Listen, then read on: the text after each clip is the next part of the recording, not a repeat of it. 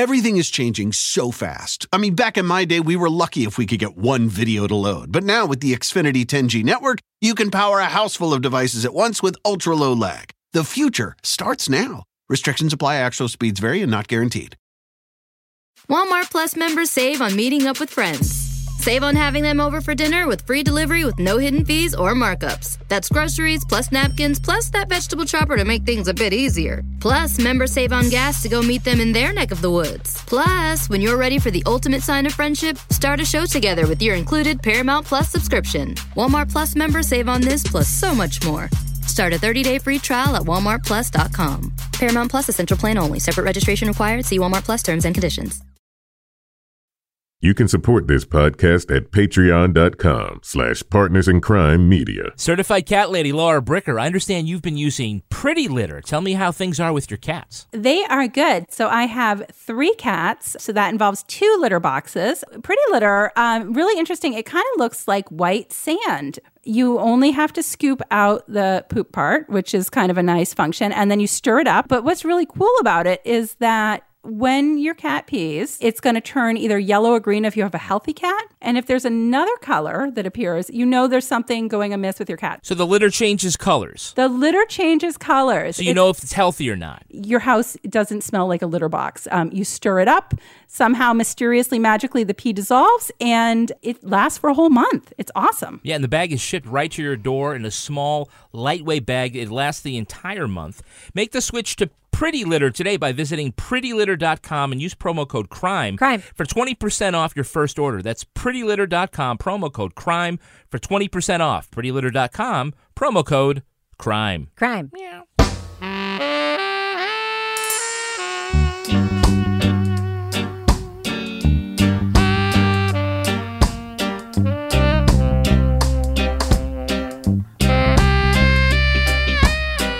I'm Rebecca Lavoie, and this is Crime Writers On, the podcast about serial, true crime, pop culture, and this week, Serial Episode 4, in which Sarah Koenig goes in search of snitchers. Also, the Peabody Award-winning American Vandal is back with a mystery that's more than just about poop jokes. Joining me to talk about those things and more is my real-life husband, true crime co-author, former TV journalist, and resident turd burglar, Kevin Flynn. Hello, Kevin. I'd rather be the resident turd burglar than a professional turd burglar. It's probably better. Yeah. Also with us is journalist, true crime author, former defense investigator, licensed private investigator, and our favorite cat lady, Laura Bricker. Hello, Laura. Thank you. Today I am an autumn hiking survivor. So folks on the Richter scale rage walk got a little treat to my hiking today. That's right. Because for $6 a month, you can join our Patreon and get all of Laura's fitness/rage updates. Yeah, this was a vertical rage walk, so that sounds... It was, and it's not so good now. My knees are pretty much shot, so I have some wine and some Black Market stuff that Fireman Ken gave me for my knees, some sort of cream. So stay tuned. All right. Brought to you by our new sponsor, Black Market Painkillers. I don't know. He said, just rub this stuff on it. It will work. And I was like, well, what is it? He goes, I don't know. It's good. Don't worry. I got it from the police chief. We're only in the midst of an opioid crisis That's here. right, yeah. What could possibly go wrong? Next week, 3 crime writers, huh? Also with us, finally, our captain of woke cynicism, the brilliant author behind the noir novels known as the City Trilogy, and our very own Patreon book club wrangler, Toby Ball. Hello, Toby. Hello, Rebecca. Well, before we get started talking about Serial Episode 4 this week, I just want to say, true crime podcast lovers out there, those of you who are listening to this podcast who have already downloaded and tweeted about and reviewed Bear Brook, the true crime podcast that is being produced at my day job, New Hampshire Public Radio, by my wonderful friends Jason Moon and Taylor Quimby, and on which I have been a small part of the editing team. Thank you. And if you have not listened to Bear Brook yet, if you love true crime podcasts, You should listen. Really, Laura, what do you think of Bear Brook? This is totally unplanned. Well, I'm going to tell you, I'm addicted to Bear Brook. It makes me want to pay the extra money to get it early because this is a really fascinating case. New Hampshire, knowing this area, I used to drive by this park when I was working for the public defender's office. really interesting case, but it's really well done. And I have to say, there was a little bit of a nod to Stranger Things in the beginning that I really loved. There was. That may or may not have been something that I suggested be in the podcast. So if you like true crime, this is a shameless plug for my coworkers in New Hampshire Public Radio. Please check out Bear Brook.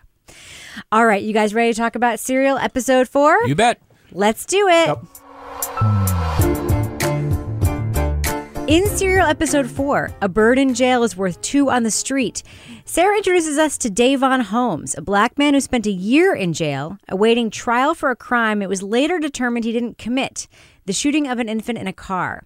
Sarah wants to know why the charges were abruptly dropped and what led police to the wrong man in the first place. So what happened? After all that effort, wrong guy. What happened? Why did the police think it was Davon in the first place? And what happened over the course of that year to make the state let him go? At the end, Sarah learns many in the neighborhood, including the baby's family, knew who the real shooter was, but everyone abides by the code, no snitching. Now, kind of a broad question at first. I am wondering whether or not this episode, take whether it was good or bad or what it was about and what it wasn't about aside, fits with the promise of this podcast. What we heard in episode 1 was one courthouse, 1 year, and the same story told week by week, and we were going to have new cases and sometimes do old cases. And then we also heard a teaser at the end of last week that I thought, you guys at least thought, promised an episode about the police shooting that had been captured on video. And this was a big... promise that this would be that episode, but... Well, this promised a big right turn. They kind of left Laura, it. what do you think? They promised they would do that in the very beginning. Does this episode, Laura, A, fulfill the teaser last week, and B, more importantly, I think, deliver on the premise of this season of Serial? What do you think? Well, I have to say, so last week, I mean, then this is what was great about Serial season 1 is you'd end an episode, there'd be this sort of cliffhanger, sort of something tease to the following episode, so you would want to keep listening. And last week we get that. We're listening to this story, and then at the last minute, one of the police officers who was going to testify, that was going to sink this person, is suddenly a police officer who's involved in the shooting. And next week on Serial. And then this week, It's a completely different story that wasn't at all related to the story that we thought we were going to hear from last week, which is fine. And I understand, I haven't seen it, but some people said, they mentioned it on their Twitter or their Facebook page or something, that there had been a change in the order or something, and this would be coming. I didn't see that, but somebody did tweet that out about that, because there were some people what happened? I feel like for me, this season of Serial is... I kind of miss that week-to-week same story that's got that narrative that you want to keep following the same thread, because I feel like we're definitely getting a lot of information about the criminal justice system. But so you feel like it maybe breaks the promise of that premise? Yes. For me, I mean, it's well done, but it's not that same type of story that we got in season 1 and season 2. So I was a little surprised why they had this episode at this point in the series, because it seemed to me that the connection that it had was sort of showing sort of the irrelevance of the justice system in these particular cases, in that the people who were affected and the people in the neighborhood kind of knew what the deal was, and the justice system was, to the extent that it was doing anything, was kind of floundering around and coming to the wrong conclusions when, the people affected already knew the answers. So, which is, I guess kind of an interesting point, but to put it this far forward, that seems like something that I would put towards the end, just sort of thematically. So that was kind of I wasn't sure why we were getting this so early, and I'm not sure how do you go from this back to the courthouse, because you've sort of undercut sort of in some ways the importance of what the justice system is doing in the community. And I would have thought that would have been something you might want to end on rather than kind of throw in, 3 weeks in. Well, I had the same feeling, because last week's episode 3, was all about justice in the community. We heard the community meeting, which was a reason to go outside the courthouse. That was the bridge between the courthouse, where the cops and the lawyers do their work, and the community. And that happened last week. And I thought, listening to last week's episode, that the episode we were supposed to hear this week, which it sounds like they did make an editorial change, and all know there are reasons why that happens sometimes. Although this the season has been, 2 years in the making? So, the idea, I don't know, it was legal, whatever reason, why they had to make the last minute change, who knows? But to still be outside that courthouse, if you think about the strength of that first 10 minutes of the first episode of this season, which I believe I said on this podcast was like the best opening of any episode of any podcast I'd ever heard. The promise is 1 year, one courthouse, week by week. From This American Life and WBEZ Chicago, it's Serial. One courthouse told week by week. I'm Sarah Koenig. I do feel like I was okay with last week's episode leaving the courthouse, but this week I felt it broke the promise. Why are you so slavish to the construct of what you think? Because that's what they told us would be. You shouldn't make the promise if you're going to break the promise. But it's about a look at the judicial system. I mean, just because he was let out of jail and isn't physically in the courthouse, it's not worth the story? No, I'm not saying it's not worth the story. This is not my critique of the episode. This is my critique. We haven't talked about the episode. We've talked about whether or not this episode belongs here. Can I tell you something, though? When I look at what people are talking about on social media around this, not just on our Facebook page, but larger, I've seen a lot of sort of swirling questions about sort of the standalone nature of these last two episodes and how the first episode made it they were very plain. We have tons of access. We're going to talk to everybody, cops, judges, lawyers in this place. And now 2 weeks in a row, we're not in the place. So I was hoping for that movie they show at Christmas every year. What's with Hugh Grant? Love Actually? Love Actually, yes. Love Actually. And you've got all these different characters. And then in the end, they're all connected. I was kind of hoping for that with this, but I don't really feel like smoking crack. I really do. Okay. I think you are three. You're all smoking crack. Wait, you're lumping me in on this? Yes, I am. Toby hasn't even said anything. Okay. Well, no. Go ahead, I'm Kevin. abetting, Go ahead. Yeah, you are. Defend it. Well, I don't think you can make the judgment that this doesn't fit the whole thing until we've heard the whole thing. Okay. I think you have to look back at that. And plus, you called these past two episodes standalones. But judging just by the teases, these are the only two episodes that have a part two or anything more to them coming up. Right. I don't know. I think it's just like if you're sitting here thinking that this meal is going to be bread and then soup and then salad and then the entree, if you think it's that conventional, then you're probably going to be disappointed when you think something doesn't. But what if someone tells you it's going to be bread and then soup and then salad and the entree? They haven't said that. They did. They didn't say it's going to be this. They said it's and 1 then the second year week it's going to be in a courthouse. That's what they said.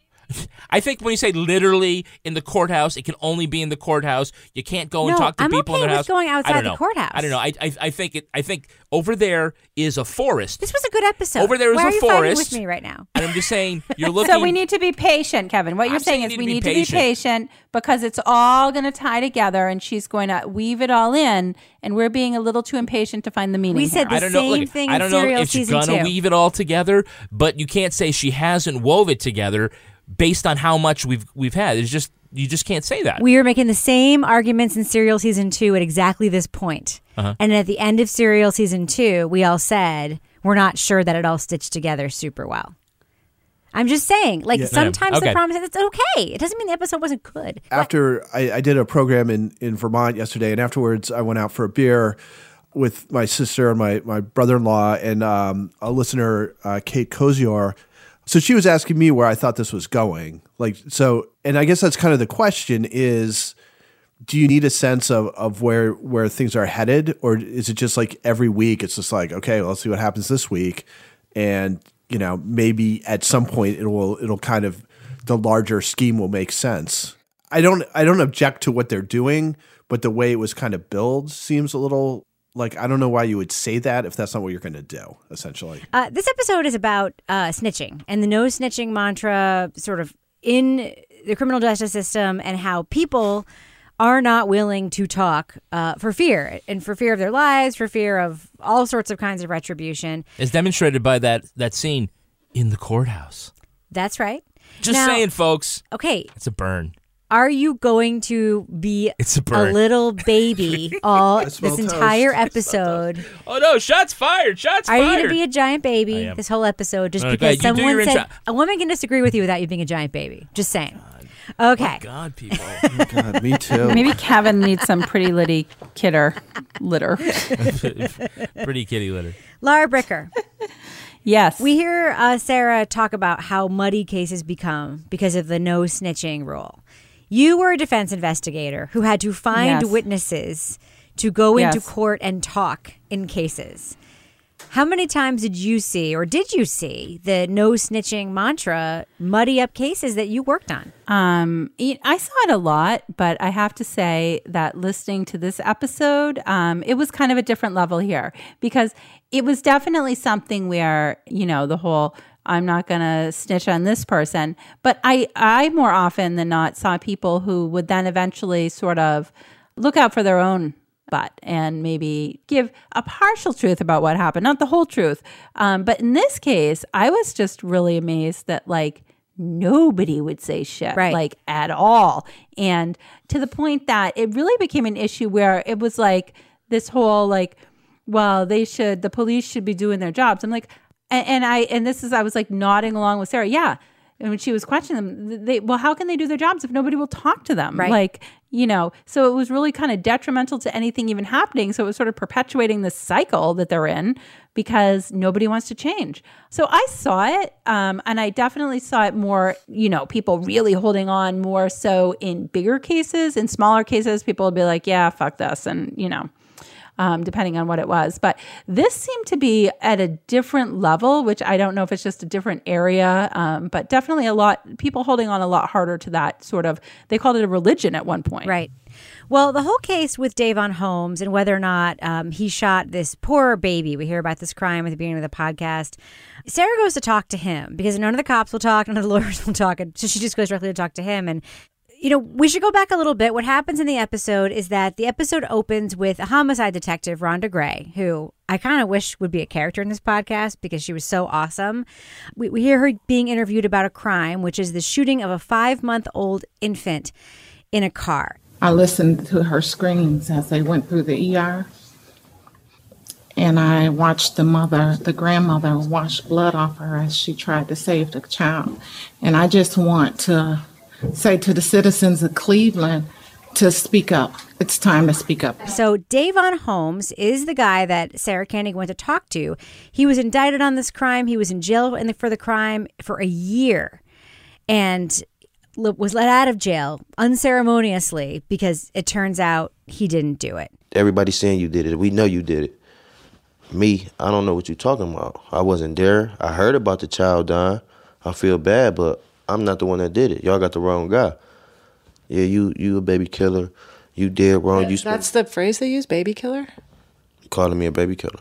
It's calling me all type of baby killers and cowards and just belittling me all around the board. So let's talk about this interview. This is one of those interviews where, for all the times we talk about Sarah, sort of oh-reallying people and her style of being very personable in a way that sometimes works and sometimes doesn't. This is an interview that to me really works because Davon Holmes, as a character in this episode, goes from the guy who was wrongfully arrested for this crime that he didn't do, and it sort of shifts partway through the episode. Kevin, what do you think of this conversation that Sarah has with this guy? Well, first of all, it's good to know that Sarah Koenig does occasionally get laryngitis. Yes. Because things change. Vocally imperfect once in a while? Vocally imperfect, yes. It must have been interviews over a series of time. I thought it was good to hear him in his own words. And I think that's one of the things that she lets him do is just kind of go and tell their own story.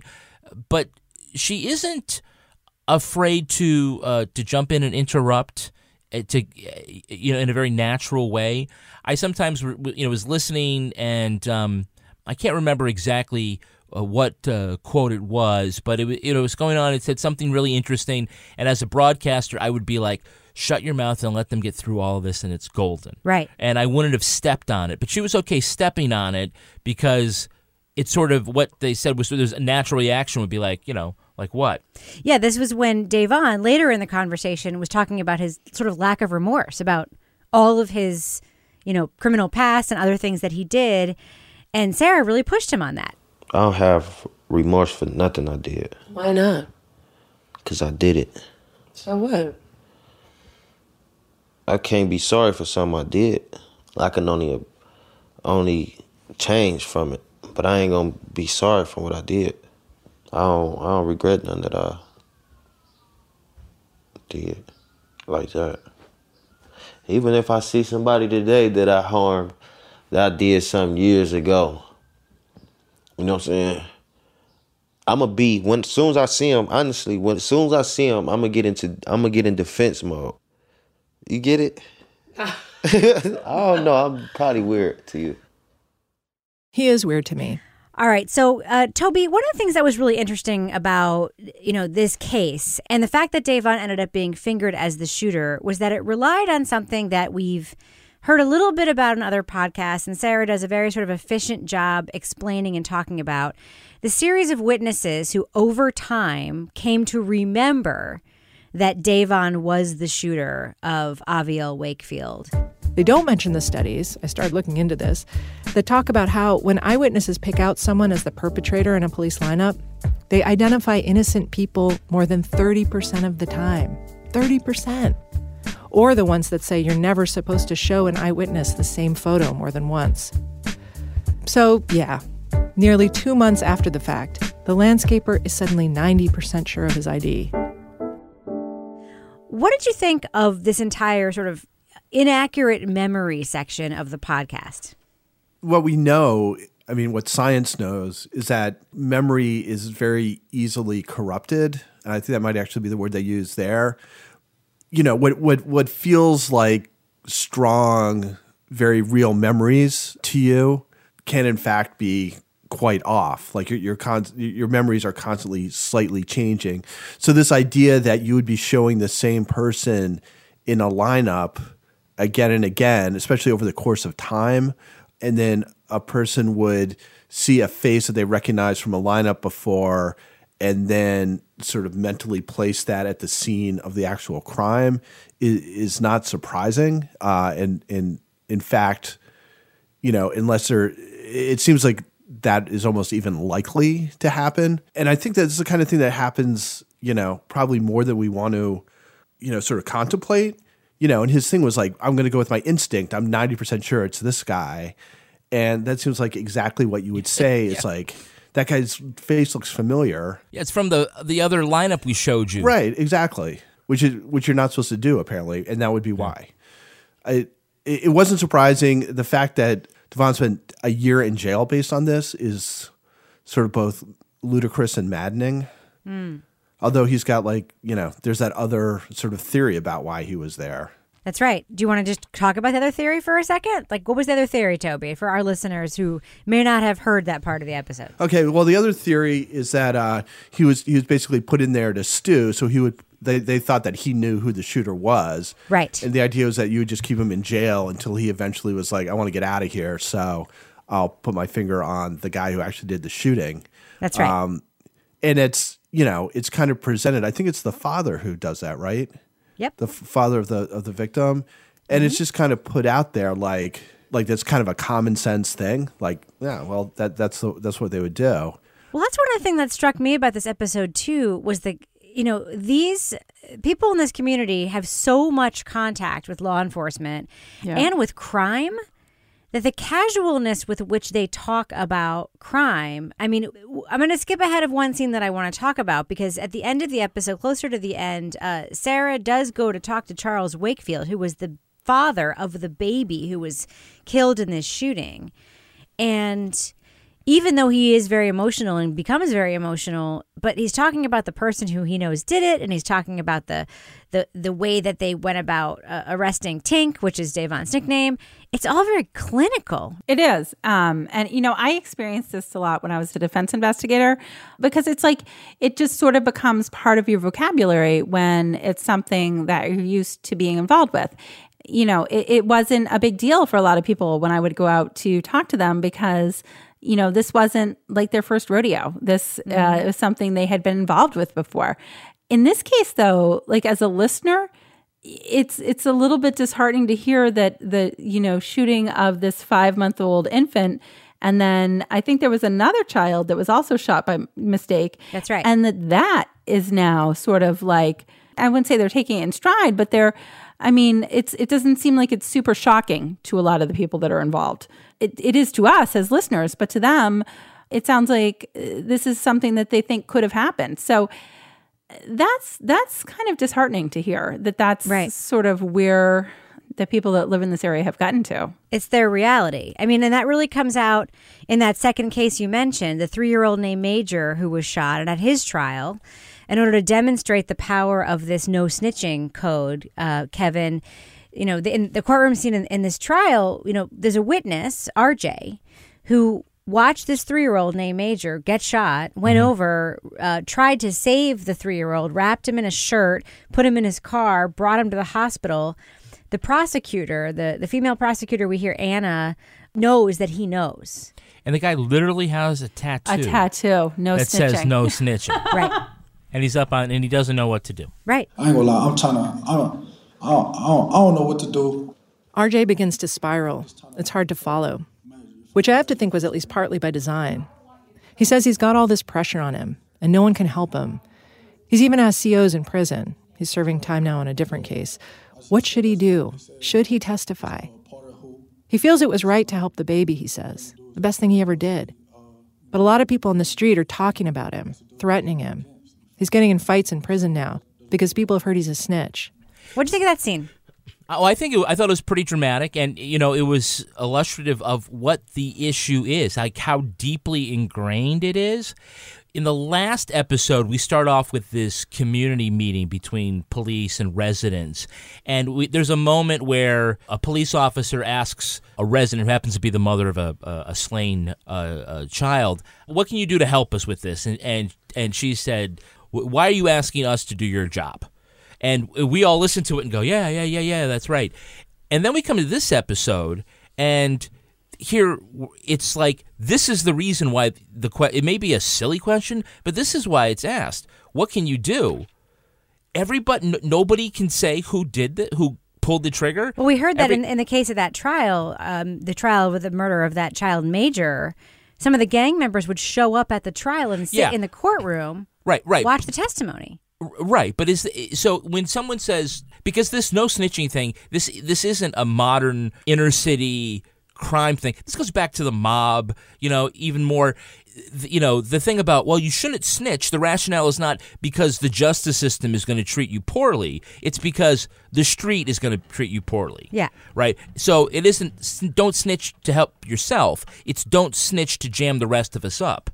And so that's where, the collision between that scene from episode 3 and this philosophy comes together. Here's where, you could come up. Right. And at the end, when the dad is saying, the police should just come in and, figure it out for themselves. And Sarah's like, well, I mean, they would need to talk to people to do that. People would need to share information unless they were there or psychic. Exactly. And so that's a problem. There's a bridge there that needs to be crossed. It's an unwinnable game. Yeah, kind of is. Well, I want to talk about that interview with Charles Wakefield, which I think was the heart of the episode.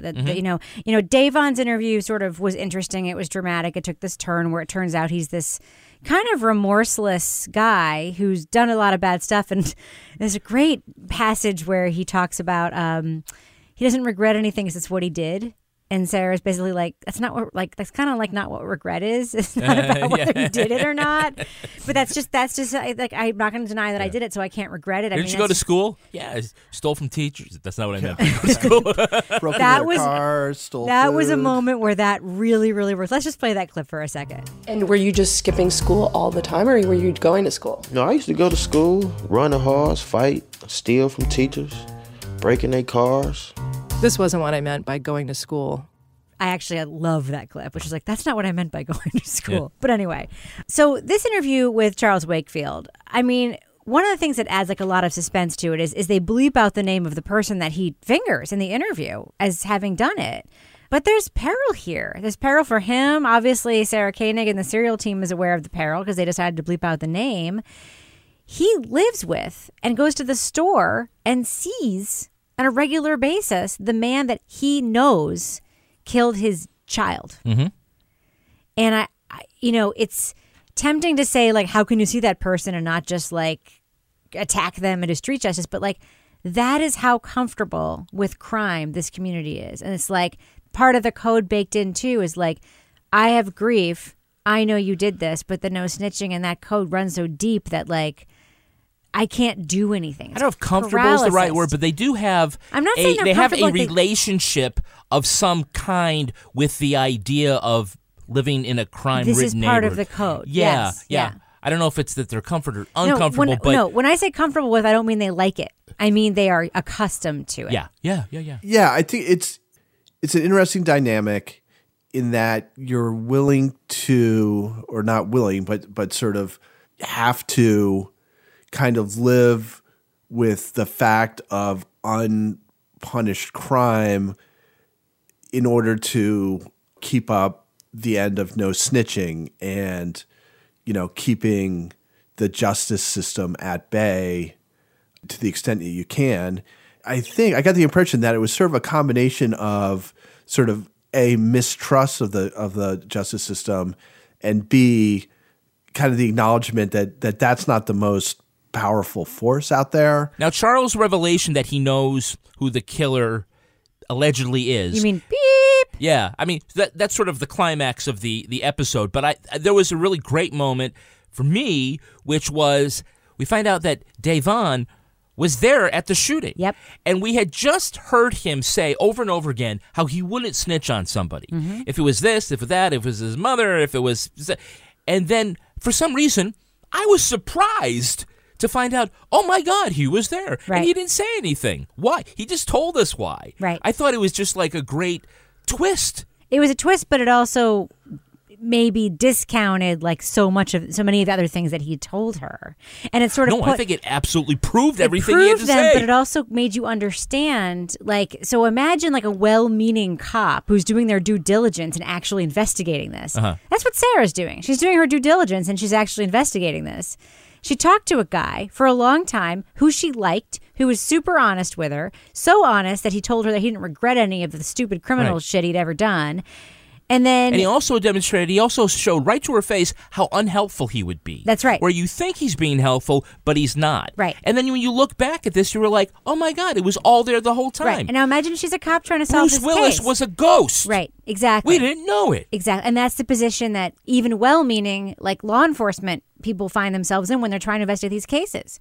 That is the unwinnable game here, right? No, it is. It's they're setting you up in a situation that there's no way you can win, and it's like both sides are so stuck in their way of thinking, but at the same time, that way of thinking is just continuing the cycle, and it's not going to change. That's right.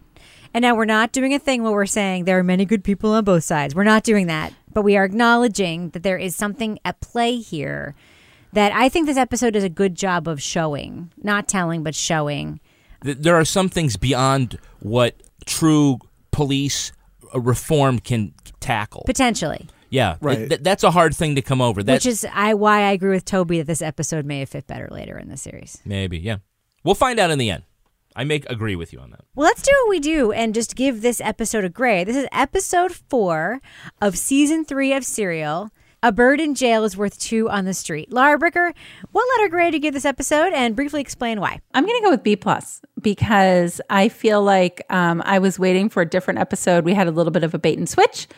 Me personally, I'm hoping for more of, I know it's one courthouse, but I guess I just like one story or stories that are a little more interconnected. And honestly, for me, I guess coming from my background, I wasn't super shocked by a lot of the information in this because I've worked in the criminal justice system. So, but it was a really well done episode. I mean, there's nothing, it's just, I'm going to go with B+. Toby Ball, what about you? Yeah, I guess I would put it in sort of the B range. I agree with Laura in that, it was like well told, kind of interesting stories about stuff that I think we already knew. So it wasn't like particularly revelatory in any way. Mm-hmm. I don't think. I also thought some of the writing stood out to me as being not very good compared to other serial writing. Like Sarah did a lot of heavy lifting, I thought, with some of her delivery for stuff that did not seem like natural talking. Mm-hmm. And to the point where it kind of stuck out at me, which I think I usually just kind of don't really notice that much. It didn't feel up to the quality of the previous episode. Yeah, I'm going to go with B too. I mean, I would say if this were an episode of This American Life, I would say A-. I mean, as a standalone story, there were some very emotional scenes. It wasn't bad at all. But in terms of delivering on the promise of what this story is supposed to be, it felt discordant to me. And because it felt like it was out of place, the scenes that were emotional, I was so busy trying to figure out what it was I was hearing that I was not drawn into them as I should have been as a listener. And maybe that's on me. Maybe that's on the sort of larger arc of the production of this. I don't know. I have one other issue, which is basically that as somebody who listens to a lot of true crime podcasts and reads a lot of journalism, I did know a lot of the information in this episode already. It wasn't new. The memory stuff wasn't new. The sort of procedural stuff wasn't new. But that, I mean, I'm not saying it was bad. If anyone else made this, it would be an A. For this show, I'm going to give it a B. Kevin, what about you? I'm an A- on this one. I thought the story was really interesting. You know, we're talking a microcosm of what's happening in the justice system, and it was an interesting case. For this episode was an hour long, and I just think that maybe there could have been, I want to say, some additional data points or additional scenes just to sort of, there were a couple of really two big acts, one with Davon and one with Charles, and I just, for all that time, I think it probably could have been used a little better, but it's still an A- for me. It's a good look, not just, we've been talking about inside the courthouse and, in the mind of the police department. I think this is a good look at life on the street. Right. And I have to say that, if you're... Don't say something tasteless. You never have to reach for your waistband when you're wearing Tommy John underwear. Okay. That seems unrelated, but that's cool. Because they have the stay put waistband. Okay. Yeah. And that'll help you with your life? I think if you're in a hallway... Does this mean you're actually wearing underwear, Kevin? Yes. I am. And I have to ask... You're not Winnie the Poohing? No, I'm not Winnie the Poohing. And I'd like to ask our listeners, are you proud of your underwear choice? I am now, because I have lots of Tommy John underwear in my drawer. Yes. Rebecca tried to rid the world of Tommy John underwear by buying all of it. I did my best. Tommy John obsesses over every little detail and stitch by using fabrics that perform like nothing you have ever worn before. And Tommy John is so confident in their underwear that if you don't love your first pair, you can get a full refund with their best pair you'll ever wear, or it's free guarantee. Rebecca, you obviously, too late for you to claim that because you obviously love this underwear too much. I do love it too much, but doesn't mean I can't buy more, Kevin. Yeah, but you've been doing that secretly, and now that I've been doing the laundry and I start seeing how many damn pairs of Tommy John underwear you have, I realize that you might have a problem we have to talk about. Do we need to have a more serious conversation about this? I think our conversation should just focus on whether or not you're doing the laundry right, Kevin. Okay, moving on. There is a better way to take care of your goods. Go to Tommy John. Hold on a second. Take care of your goods? Go ahead. Hey, I'm just reading what they put down on the paper. It's client approved. All right, go ahead. Client approved. Go to TommyJohn.com/crime for 20% off your first order. That's TommyJohn.com/crime. 20% off. Tommy John, no adjustment needed. What else you got, Kevin? Well, our friends at Grove believe a healthy, beautiful home should be accessible to everyone. They're and that's right. why they made it so easy to get products that you can feel great about. You can find the best healthy home and personal care products with Grove, all of which have been rigorously tested for health, effectiveness, and environmental impact. Really like it because they can send right to your house some of the best non-toxic products, brands that you know, like Mrs. Myers and Seventh Generation and Method. These are brands we're using already around our home. That's right. Totally. And we can just, get them sent to us through the mail. You're in control with customizable auto shipments delivered to your door, and you can pause or cancel anytime. Hey, it's not the Columbia Record and Tape Club, folks. That's right. You do have some control, some agency for setting reminders, so you never run out of the products you use every day. And if you're all caught up, you can pause for a little bit. I like all of the cleaning products, but, the fun things that I got from Grove were... The dish towels. The dish towels. Freaking awesome dish towels. Yeah, and the amazing pot scrubbers. And pot scrubber with the soap thing built into the little cup. Yeah. It's amazing. Neat. Yeah. Find out how committed Grove is to its customers. With a 100% happiness guarantee and free shipping, it's so easy to discover amazing and affordable natural home and personal care products with the confidence of supporting a safer environment for your family. Our listeners can try Grove with a 2-month VIP membership. Ooh. And a bonus gift. Can we get that? VIP membership? We can. I'm all about the VIP. We actually already have it, Rebecca. Okay, go ahead. But you, fair listener, can get it by going to grove.co/crime. Remember, that's grove.co, not grove.com. I typed it in, and it was like, you sure you don't want grove.com? I'm like, shut the up, Google. I know exactly what I want. It's grove.co/crime. Grove makes it easy to have a happy, healthy home. Grove. Moving on. Netflix's, by the way, can we just talk about the fact that the season 1 of American Vandal won a Peabody Award and how awesome that is? Yeah. Netflix's Peabody Award-winning mockumentary American Vandal is back for season number 2. After discovering who drew the dicks last season, but did they discover that? I don't think they did. I think it had an ambiguous ending. Peter and Sam go on to an elite Catholic school to find a new criminal, the turd burglar. Most of us just shit our pants right in front of everyone. People are just trying to find a place where they could shit. This was the worst thing I've seen in 20 years. Before it was all over, it had a name. The Brownout. American Vandal again uses the tropes of true crime documentaries to tell a quasi-ridiculous story about high school dynamics, social media, and our fascination with the true crime genre. It somehow turns what could have been an extended poop joke into a mystery we actually want to solve. Note to listeners, we are going to be talking about spoilers in American Vandal, big spoilers. So if you want to... Big stinky spoilers. You can jump to our spoiler-free thumbs up or thumbs down review by checking the time code in the show notes. Now, the first thing I want to talk about is the framing device. The show had something really big to overcome here, and we talk about this a lot with second seasons. The first season was allegedly a student-made documentary that we're watching on Netflix just because it's a joke and like... Quasi-Blair Witch. It is what it is. Yeah. At the beginning of season 2, there's a framing device in which we learn that season 1 was actually a really shitty student documentary, and they show us the actual footage that Netflix had optioned, which was why the season 1 we saw actually had like the drone footage and the reenactments and all the other stuff. The 3D graphics of hand jobs instead of 2D graphics. Exactly. And that's how they got all that fancy stuff. And now that season 2 has happened, people all over the country are submitting their cases for this second season. Kevin, would you think that was stupid or clever? I thought it was clever. Yeah, it still kept it kind of grounded. It can pull you out of the texture a little bit in order to get the mockumentary feel that they're going for, which seems very much like The Keepers to me. To get that with also having the believability that this is a student-run thing. So you're able to see it and you're like, okay, we understand why they have all these crazy reenactments at this school.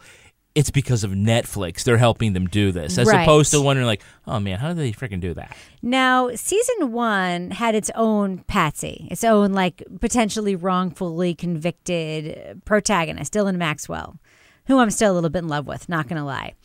And in season 2, we also get a potential Patsy, a pretentious, awkward, tea-swilling, fact-touting teen named Kevin McClane. Toby, what do you think of this character? Can you relate to him in any way? The Fruit Ninja? Shit-Stain McClane. Can I relate to him in any way? That seems like a loaded question. You both are on house arrest. Rebecca, that was a good setup.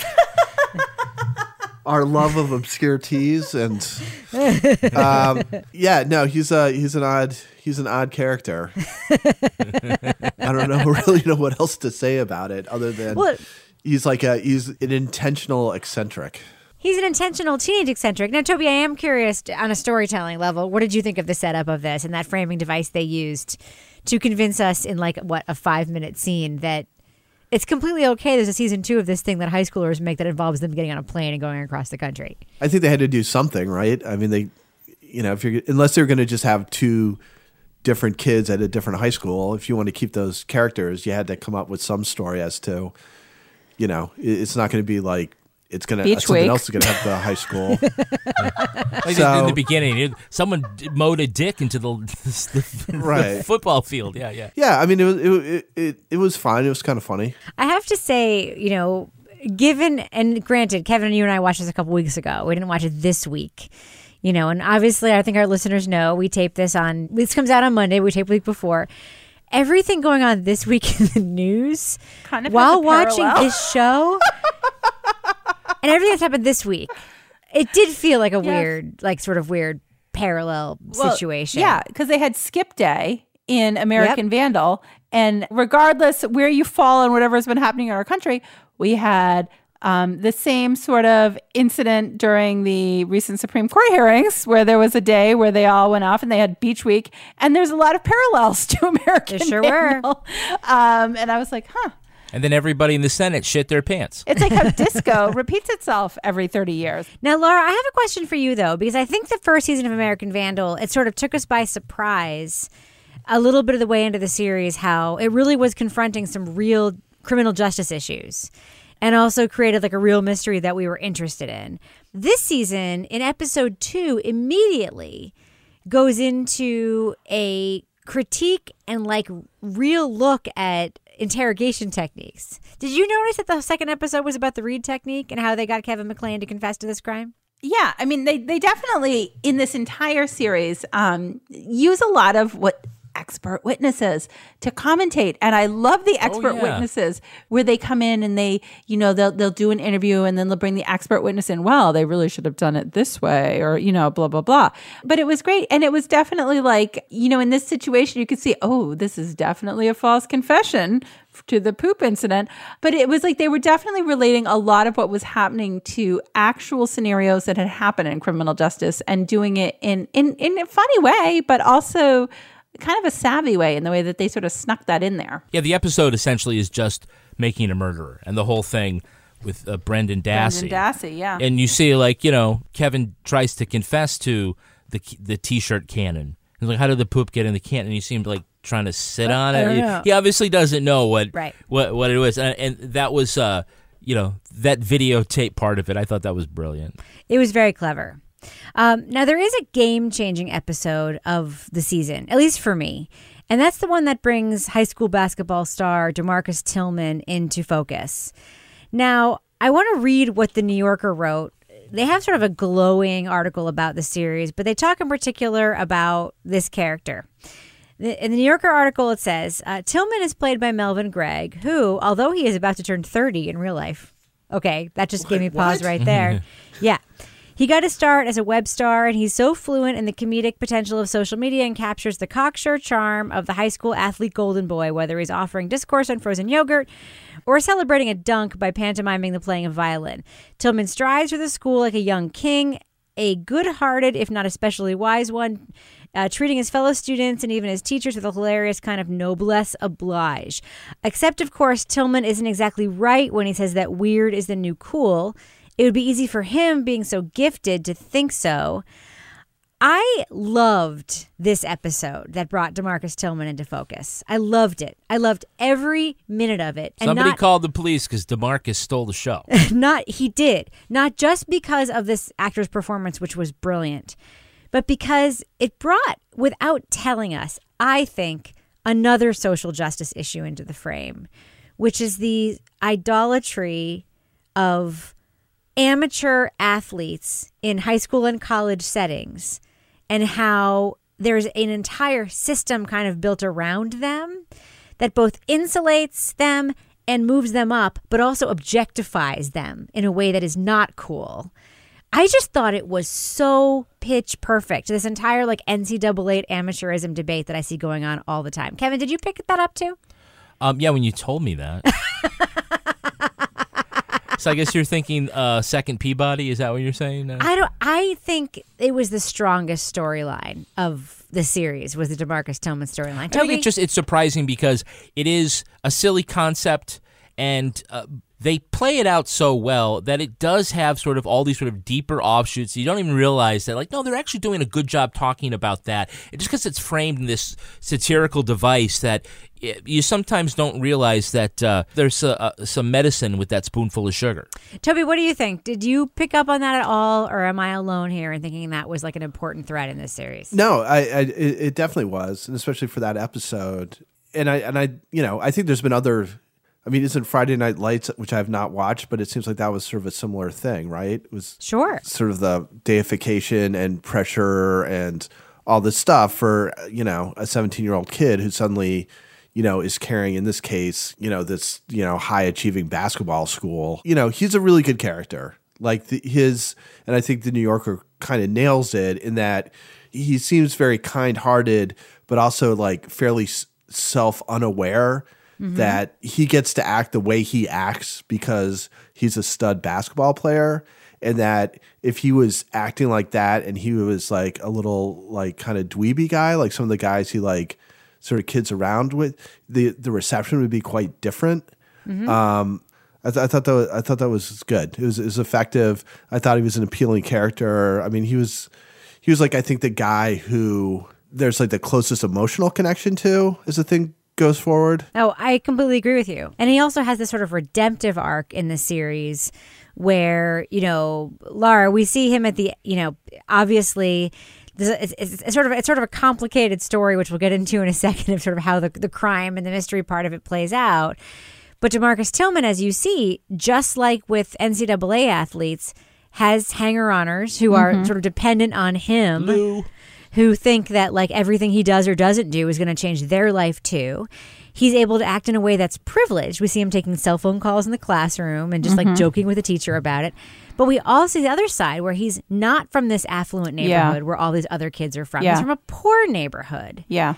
And that plays a big part in his redemptive sort of arc story too, as we kind of learn more about his culpability and also in the fact that he's also being objectified and used by the system in his school, right? Yeah, basically. I mean, what my kind of takeaway at the end was like they kind of brought him into this school because he's a really good basketball player, and they let certain things slide. But and so he knows he has a great opportunity at this school, but at the same time, he kind of knows that they're using him, and he also, I think, you kind of get the sense, feels this sort of difference in himself as compared to the people that, the girl who has like the whole library named after her family or whatever it was. Exactly. With the giant bust in there who's donated, and that he really came into context, I think, when the guys, I think it was one of the last episodes, went to his house and you like see his house compared to the house where they're staying with their big giant corkboards with that girl, Chloe, in like her carriage house or something. The giant fireplace full of logs. Yeah. And then you go to this like little ranch house with like this like, old fence around it where he's from. And I think it just sort of illustrates this sort of divide, but it also sort of illustrates, he definitely was aware of his how he was different from the other kids in the school. Lara Bricker, what'd you think of the hot janitor episode? I loved Hot Janitor. Oh my God. That was like my favorite episode of this whole thing. They're like, Hot Janitor. Even the teachers like Hot Janitor, Mrs. So-and-so or whatever. I think the cat lady I loved Hot Janitor. And I loved that Hot Janitor loved kale. And he's like, do you want to try some of my kale? But you know what was funny to me about Hot Janitor was when they went out to his little bus in the woods, all I could think of was Castle Rock. I'm like, oh my God, this is like the guys in the woods in Castle Rock. These guys are going to get murdered out here. 100%. But I liked how he was like super forthcoming. Like he's, oh yeah, blah, blah, blah, blah. And he just like told the whole story with like not even like fighting, telling the truth. Really? There's just so much of this which was funny, but it was like really fast. Yeah. Like when DeMarcus walking through the hallway, it's like, hey, that's Big Head Ed. But he got a big head though. And then you see like him posting on social media, like him playing with Asian Josh. Yes. He's like, but he's really Mexican. Yes. It just like stuff was like really fast. It's very high school. Right. But he also, the idea of acceptance, I think was a very positive thing because, again, I think you touched on this before with the DeMarcus character in other stories. This kid would be the high school jock. Yeah. He would be this is the benevolent king, right? He here is like, I'm the star, but he gives love to everybody. Thoughtlessly, though. But to the character, in his truth, it's honest, right? He's not the 80s high school movie villain where he's like, I'm the big, swinging dick. I'm going to knock the books out of your hand. Yeah, Revenge of the Nerds or something. Yeah, he was, and that way he was different, and that's part of what made him so charming. What makes the show so charming to me, and I had the same, I think, response to the first season is diversity. Like, there's diversity of characters that are intentional. You have like DeMarcus, who is like intentionally a black character who is being objectified by this very like rich white school for his athletic ability. And that is intentional because it's like a social story they're trying to tell. But there are also like a lot of other kids in the episode who were black, like the super religious kid and like DeMarcus is saying her honor. And then you have like Asian kids and there's like a whole like lesbian storyline, which is almost like inconsequential. I mean, it's part of the story, but it's not like made a big deal of. It's like diversity, not for diversity's sake, but diversity just built into the fabric. That's what I mean, but by acceptance. I mean, throughout. Yes. And but I actually think that is reflective and honestly reflective of what teenage life is like right now. And that's like the New Yorker article. The reason I wanted to point it out, what they pointed out was that American Vandal, intentionally or unintentionally, has a point of view on teenage life that other stories like this don't quite capture. Whether or not you think it's successful or not is doesn't matter, but the point of view of it. And I think one of the really great examples of that is one of the clues that goes through 3 episodes that helps them solve the mystery is about the glitch in the Yes. Right. Yes. Yeah. It's really smart because that is something a 16 or 17-year-old would see that an adult would not notice. see. Yeah. Right, Laura? Oh, yeah, absolutely. I was watching that and I was like, oh, this is like absolutely they must have like a teenage consultant or somebody that's super savvy consulting on this because this is absolutely something that a teenager would pick up on. And like I would be like totally oblivious to it. And they'd be like, no, Rebecca couldn't have done it because she didn't update her iPhone. It was Kevin. Kevin is the one who did it. And I'd be like, what? How do you figure that out? Oh, the glitch. Oh, okay, what? Like, but they would that's like totally just part of their vocabulary. My daughter walked by and she's like, oh, that was so annoying. And how old is she, Toby? She's like 12, right? She's 13, yeah. And I'm just using the L. Now, Kevin, quick question. The whole thing with poop, like we thought that was going to be like a series, but they didn't really do a lot of poop jokes. This season weirdly was more grounded, even though it was about poop, and last season was about dicks, right? Yeah. Well, I mean, there was a throwaway line when they're talking about, what could the motive for this, the brownout have been? It says, well, poop is funny. Yeah. Poop is funny. But yeah, I think it's just a device. It's the poop MacGuffin. The idea is just the poop guffin. The poop guffin. It's just getting the story going, and I think it's brave in the sense that a brave writing thing, because it's like we're just going to be bold. We're going to be silly and profane, but we're going to build a real serious mockumentary, if that can be true. We're going to build a real true crime documentary around this silly crime, right, and play it straight. All right. Now, Laura, I know that there was a very complicated solution to this mystery that involved many perpetrators driven by a criminal mastermind of the type that you would see like in a classic James Bond film, with a villain sitting in the cave with like a big long plan. Sitting in the kiosk in the mall. The cave was just a mall kiosk. Was the outcome of the mystery satisfying to you, yes or no? Because I had mixed feelings about it. I do too. Because I was like, wow, that wasn't where I saw that going. Up until the episode before, I thought it was something completely different. I almost feel like in the last episode, they tried so hard to like do this big twist finale reveal that none of us saw it coming. And I don't know if it really felt genuine after that, because it was just like so far out of left field to me. Like, where the hell did this guy Grayson come from? I never heard of him. The best part of that whole thing was the dump warning. And I loved other people giving their like where they were when they heard the dump warning. And the kid who was like, I was so scared. I thought we were going to get pooped on. And I was looking in the ceiling. Like, it was just like, so I felt like it was almost like they did try too hard at the end. I did like some of the graphics. I liked the graphics they used of the cell phones in that episode, but not quite where I saw it going, because it kind of went right back to where we started in the end. Quick question. Would you hire the Horsehead Collective to play at your child's party? I don't know. It depends if Miles is part of it, because I think Miles really added to that group once he came in. I mean, he had the whole bat mitzvah. He had the racket going. But don't the interviews were all really good. Yeah. At first, we didn't know it was poop, but then someone said it's poop, and we knew. I did love the interviews with the kids. How did you get access to the teacher's lounge? We used journalism.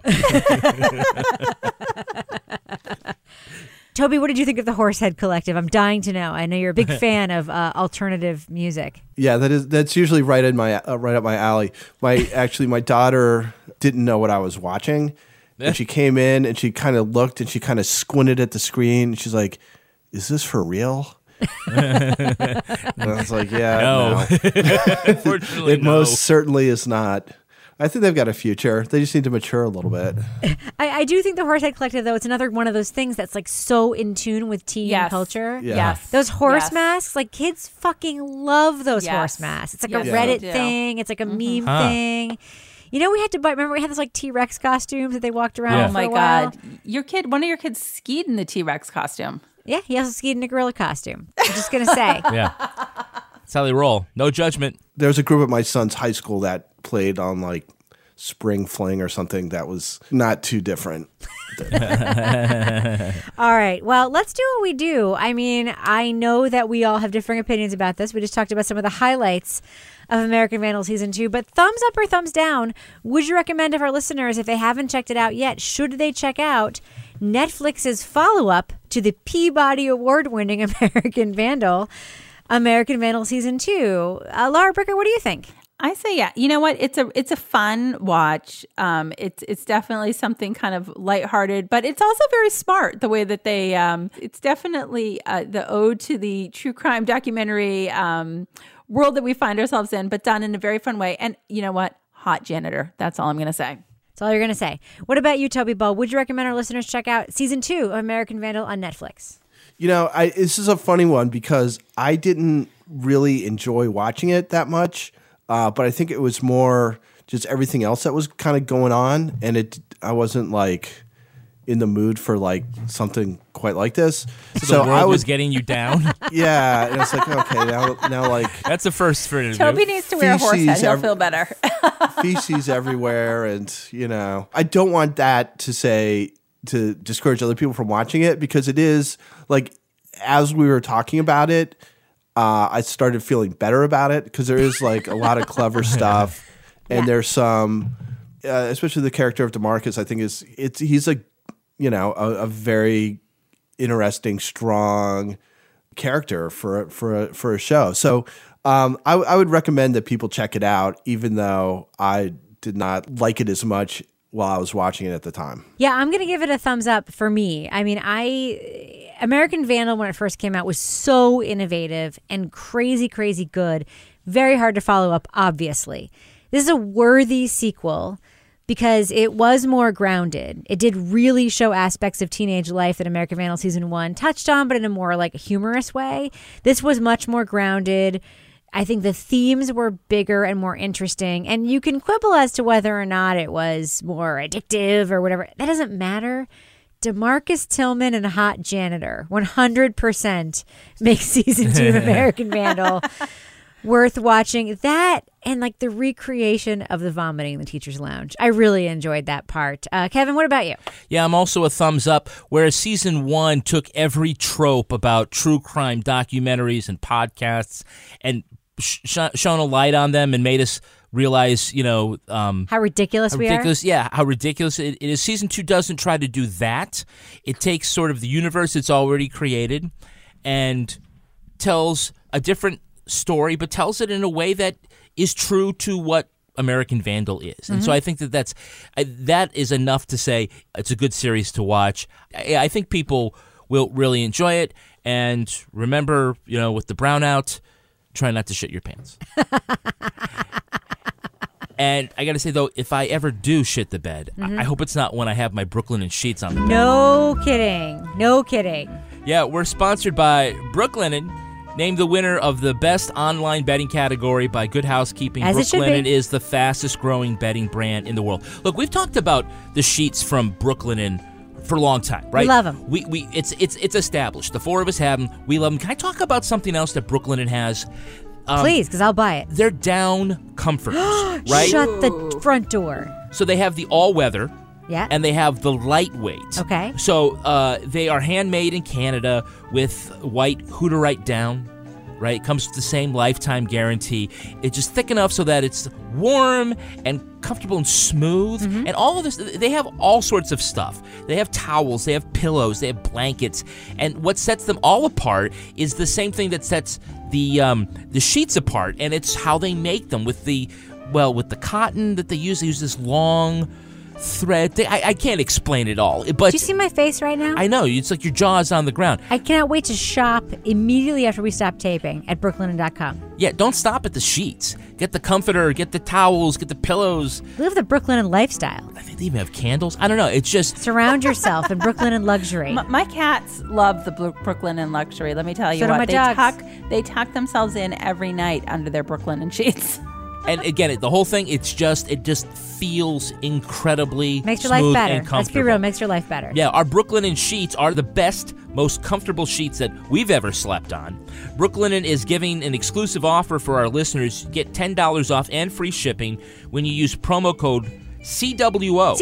at brooklinen.com. Hey, maybe go get... Laura's writing it down. I can hear the pencil. I can hear I am it down. writing it down. I am. Yeah. Get sheets and or get some other stuff. You get a whole bundle. I'm getting a Why duvet not? cover. I'm getting a duvet cover. Do it. Yeah, $20 off and free shipping. You will love these sheets because they offer a risk-free 60-night satisfaction guarantee and a lifetime warranty on all their sheets and comforters. Now, the only way to get $20 off and free shipping is to use promo code CWO at brooklinen.com. That's BROOKLINEN.com.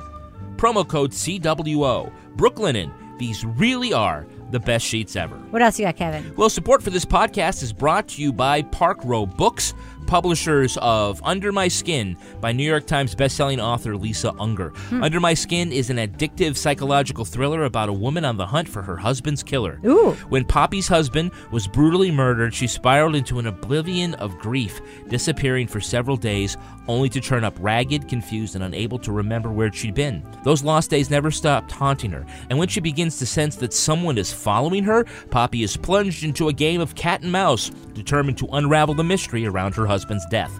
But can she handle the truth about what really happened? Can she? Under My Skin has been named one of Fall's 2018's most exciting new mysteries and thrillers by Bookish, and one of the most anticipated crime books of 2018 by Crime Reads. To get your copy of Under My Skin from Amazon, Barnes & Noble, iBooks, or wherever you find your books, go get it or listen to the audiobook today. Now it's time for my favorite part of this podcast, a little something I like to call the Crime of the Week. Officials at Washington State's Olympic Park are airlifting hundreds of mountain goats who have an insatiable thirst for human pee. These particular goats are not native to the park, and their food sources are limited. Instead, the goats have become a, quote, whiz at scavenging for urine left by hikers and campers. This is how they get salt and other minerals, as it turns out. Since the 1920s, these little squirts have grown to a herd of more than 700 animals, and their pawing and digging for piss has damaged the park. Also, a hiker was gored to death by a leak-licking Billy in 2010. Jesus Christ. Gored by a goat? Yeah, that wants to drink your pee. Jesus. Park officials That is not how I want to go, folks. Wow. Park officials can't sterilize the pee-loving animals, so they're being transported by helicopter to a national forest where the food sources are more abundant. So here's my question for you, crime writers. There's got to be other ways to help these urine-drinking mountain goats. What can we do to help? Laura Bricker, I'm going to start with you. I don't know what to help, but I have to say that I kind of wish I had a mountain goat today on my hike down the mountain because I'm not so good at navigating the rocks, and they could be like little Sherpas. They could. So I think we could like find them some new careers, train them to be little Sherpas, and we could just all like as payment pee in a bottle for them. I don't know. Yeah. You don't even have to do a bottle. You can just do it right there on the well, trail. but then maybe they wouldn't attack us and gore us with their horns if we were like, here you go, little goat Sherpa. Toby Ball, what do you think we can do to help the pee-loving mountain goats? I sort of object to the idea that we need to take them out of their environment. And what I would suggest is that we lay down some of that cat litter that we advertised at the beginning, and people can just use that. Oh, that's a good idea, Toby, because it just disintegrates. Yeah, exactly. All right, for once, Kevin, I haven't answered the question, so can you ask me the question so I can answer it, please? Okay. Rebecca, what should we do to help out these pee-loving mountain goats? We cannot have asparagus before we go hiking. Oh, Jesus Christ. We can leave those urinal cakes all over the trails. That's a good idea. All right, Kevin, what do you think we can do to help the pee-loving mountain goats? I like pee.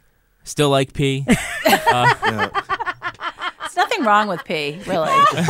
Wait, do you like pee? Have you ever had too much pee? Have you? So I think what they should do, have you ever seen like during wildfires when they have those planes that fly overhead and drop the whole giant thing of water? Yes. I think you get R. Kelly. Yes? Oh, geez. And all right, maybe you could figure out. All right, we should probably end things on that note before we wrap up the show. Laura Bricker, do we have a cat of the week this week? We have a horse of the week this week because I promised last week I was going to do a different animal, and also I was going to select it from the new Brichter Scale True Crime Rage Walking group that we have $6 a month on Patreon.com/PartnerInCrimeMedia.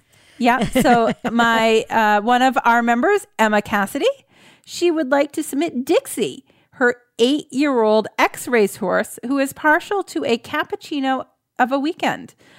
He is preferably likes a jam donut. We're English, me and him. He's Irish. So not sure if they're called something else in America.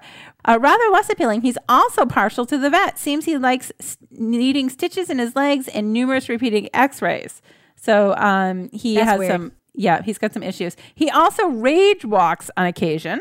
When I wake him from his Saturday afternoon nap to take him to use a water treadmill, he got me through so much these past 8 years, not the least the death of my dad. And honestly, he kept me together when I was falling apart, and I would be truly lost without him.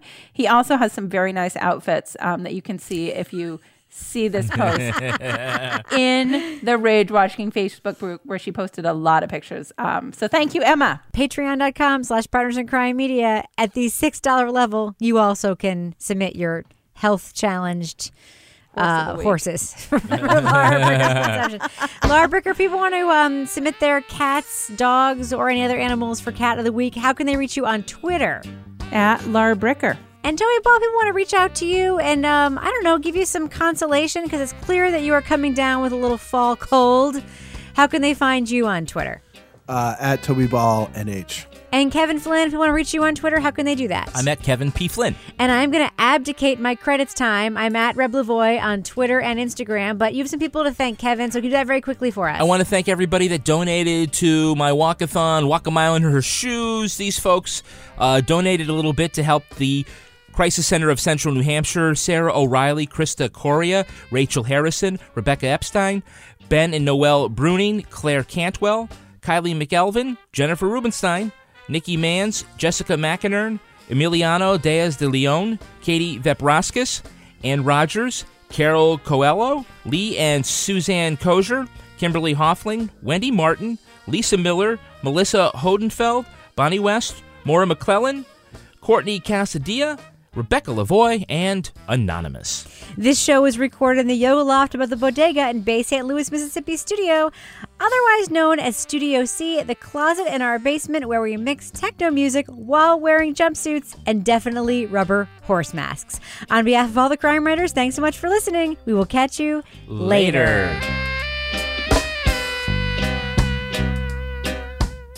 I like pee. I still like pee. Oh, my word. I poofed some pee. Devil's Triangle. Oh, my God. Kevin, Toby, Laura. Devil's Triangle. Oh, no. Ew. Well, it's either Laura or you, Rebecca. It's a hostile work environment. Someone call HR. Oh, God.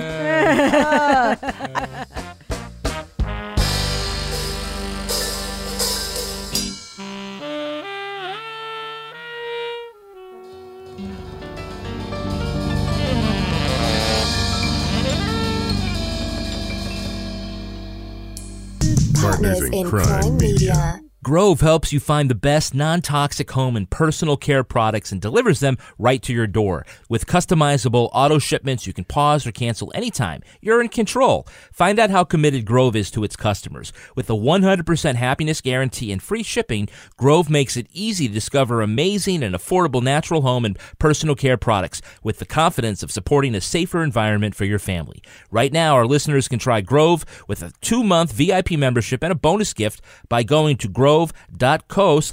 That's grove.co/crime, not grove.com. Grove makes it easy to have a happy, healthy home. Everything is changing so fast. I mean, back in my day, we were lucky if we could get one video to load. But now with the Xfinity 10G network, you can power a house full of devices at once with ultra-low lag. The future starts now. Restrictions apply. Actual speeds vary and not guaranteed.